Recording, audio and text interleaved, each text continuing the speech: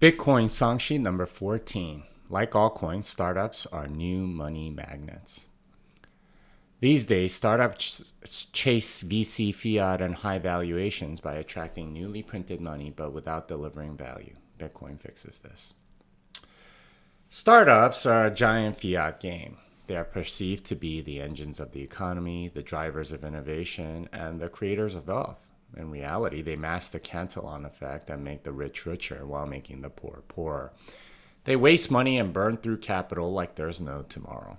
Startups embody the get rich or die trying mentality like insecure Hollywood hopefuls. Even the few that make it subsidize their good or service through large infusions of newly printed money, eschewing profits for the prospect of growth. Losing money to ad customers is a constant trade-off, with the hopes of being able to price out competitors to eventually become monopolies. They all hope to graduate to stock market darlings like Tesla, Amazon, or Alphabet. With large government interventions likely, even the darlings will eventually degenerate to zombie companies like IBM, GE, or GM once their fiat-induced monopolistic edges are dulled. Such is the life cycle of fiat companies, which is as depressing as the life of factory farm chickens and just about as gross. This is a hard essay for me to write, having been a startup veteran of more than 20 years. Yet as I study fiat money and how it changes the incentives everywhere in the economy, I've come to the conclusion that startups are as much a grift benefiting from Cantillon effects as investment banks are. They just have the illusion of being more productive because of how busy the people in them are. Company valuations or speculations. There are two ways companies can increase in valuation. The first is the traditional way, which is to make more profits. A larger profit means a larger dividend, making the equity in the company worth more. The price increases in equity are rational, or what we would call having a fundamental basis. Think getting good grades in school because you actually study and know the subject. The second way to increase in valuation is through boosting investor demand. Of course, investor demand with traditional investors is directly correlated to the first metric, increased profits. But this is not the case with most modern investors. Modern investors just want to buy what everyone else wants before they want it. This is what we would call speculation. Think getting good grades in school because of grade inflation. Speculation is a perception game where valuation increases because of the perceived desirability of the asset. The desirability could be based on fundamentals or based on pictures of a dog. For speculative purposes, it really doesn't matter. Demand for the equity, whatever narrative it is based on, drives the price. Investing has traditionally been based on sound fundamentals. Money was invested for some reasonable return, not based on equity price appreciation. Real returns like dividends determined whether money came in. This is how equity pricing used to work. For the past 40 years, this has decidedly not been the way equities have been valued. Amazon has never paid a dividend, for example, yet continues to attract investment dollars. It attracts investment because of the narrative and speculation around the stock. This is what we call a Keynesian beauty contest. The money is invested not for real returns like coupon payments or dividends, but on equity appreciation. Stock purchases are like infomercials now, way too optimistic sounding and ending in regret.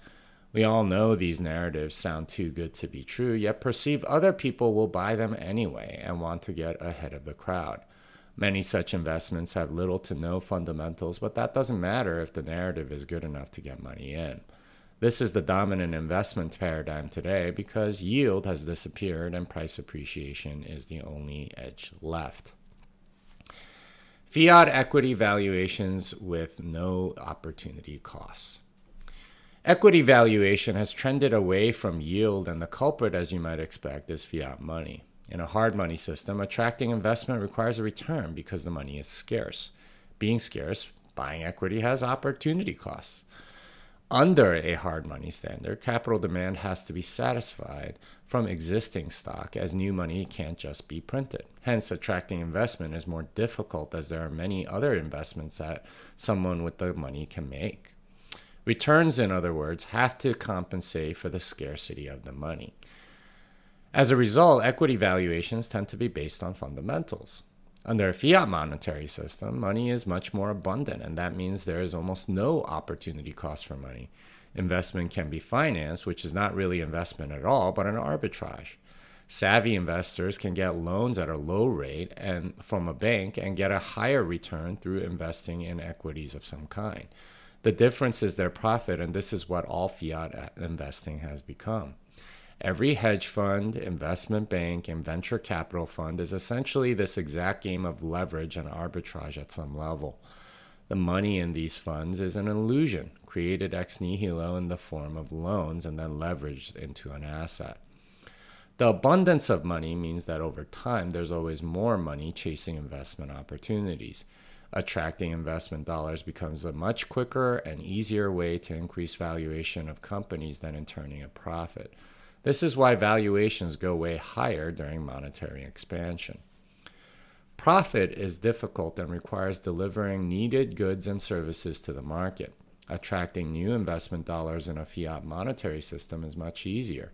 The strategy is simple. Hype the equity to the right people and watch the newly printed money roll in. Why sell to the free market when you can sell equity to cantillionaires? Why make a product when you can pump and dump? Startups are the new money magnets. The abundance of money means that the game of attracting money is relatively easy. Newly printed money is always looking for returns, and even a weak company in a fiat money printing spree will attract money. As long as there's a perception that there will be more investors, the speculative bubble will keep pumping.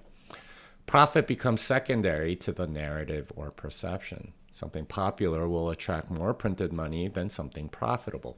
Valuation will not reflect profitability, but popularity. Profit will only marginally make something more popular and is thus not a priority. This is why so many startups in the past 20 years have been so focused on retail. Perception of growth is more important than profit when selling equity to cantillionaires. To attract retail, companies offer subsidized goods and services, but the discount comes through dollar expansion.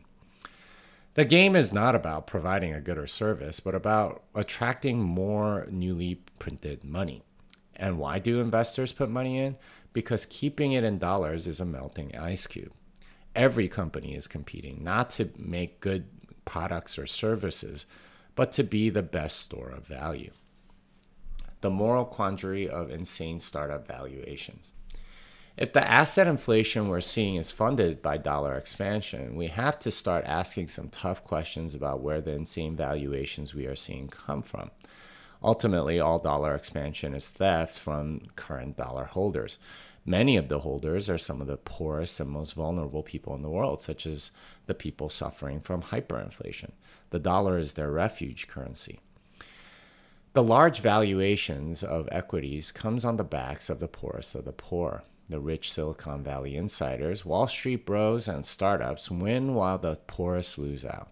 Every startup that fails is subsidized by North Koreans who can't buy rice with the USD in their pocket because the prices went up. Startups are as much the Cantillon winners as Wall Street investment bankers are. Everything about them, including below-cost goods and services, the sweet perks, and large salaries, are ultimately subsidized by newly printed money. Hype cycles and narratives. The biggest companies of the last 20 years have something in common. They are really popular at a retail level. It's relatively rare to see B2B companies make it big anymore because they don't have enough retail mindshare to really make it big.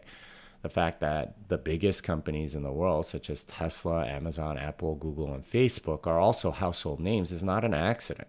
The narrative around the companies is much more important than the actual profits they make because they are competing to be stores of value. Think about Uber, Netflix, or Snapchat. These are all companies that have some level of mindshare in the retail investor's mind. That mindshare translates to more investor demand in the company, which will create a higher stock price faster than profits. Perception is part of these companies' DNA. Their market caps reflect just how much people think they will attract new money, not how much value they add. Because their stock prices are so dependent on public perception, they've become much more political and spend lots of money on PR. This is unsurprising because that's how all of these companies grew up. Startup politics. Startups these days are largely not funded through savings, but through venture capital. Even from the start, most startups are in money magnet mode instead of profit mode. To attract investment, they have to play political games. The dirty secret of VC firms is that most of them do very little due diligence. They pile into what everyone else is investing in. I called them monetary aristocrats because their role is very much political. Their main skill is in getting in on hot deals rather than in finding innovative new ideas that change the economy. VC firms do this because getting in on hot deals is a good indicator of what will be popular and attract money in the future. If it can attract money from cantillionaires now, it's likely to attract money in the future. Popularity is what matters because newly printed money is way more important than a good business model or even profit. So what do VCs choose startups based on? It's not really about making money anymore, but about who can attract further investment. The story or the narrative around the company is more important than any profit. Perception, even if built on smoke and mirrors, is more important than the fundamentals underlying business. The whole thing is a game of image. Of course, most of these startups fail, and therein lies the rub. Capital, most of it newly printed, is wasted on trying to make these companies into unicorns. Even the unicorns are really just substituting as a store of value and have initial inflated valuations because of the dollar's poor record.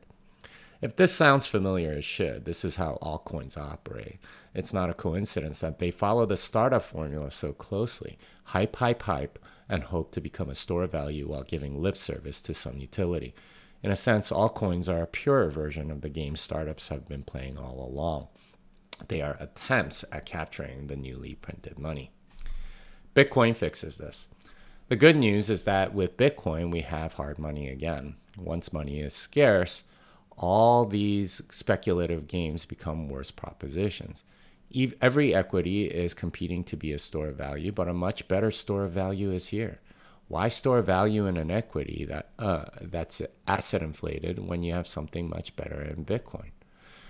Investment becomes much more competitive again, and the high startup failure rates we see will not be tolerated. Startups that attract investment will be based on profits, not their ability to attract more investment. Startups will need to make money right away and pay out dividends to justify investment under a Bitcoin standard. Many will not have investors at all, but be 100% owned by the people who started the company. Capital will come from savings, which will have an opportunity cost rather than fiat loans, which don't. That means much healthier businesses with positive cash flows from the start instead of the expand now and profit later mentality of so many startups today. In the meantime, we are in a weird in-between state where there are many Bitcoin startups that operate in the fiat model. These are the first businesses that will need to transition to a more rational model of positive cash flow since they compete directly with Bitcoin. This is how Bitcoin fixes the economy, one company at a time. 10 reasons your startup ran out of money. 1. Your founder just sucks at pitching. 2. A prominent VC firm passed on you, which is really just a way to blackball your company. 3. You hired salespeople that started promising perpetual motion machines. 4. Those programmers you hired at $250,000 per year turned out to not be as good as their salaries. 5. Your company of 30 people somehow had 5 human resources personnel. 6. The consultant you hired to accelerate your growth took the money and only accelerated your spending.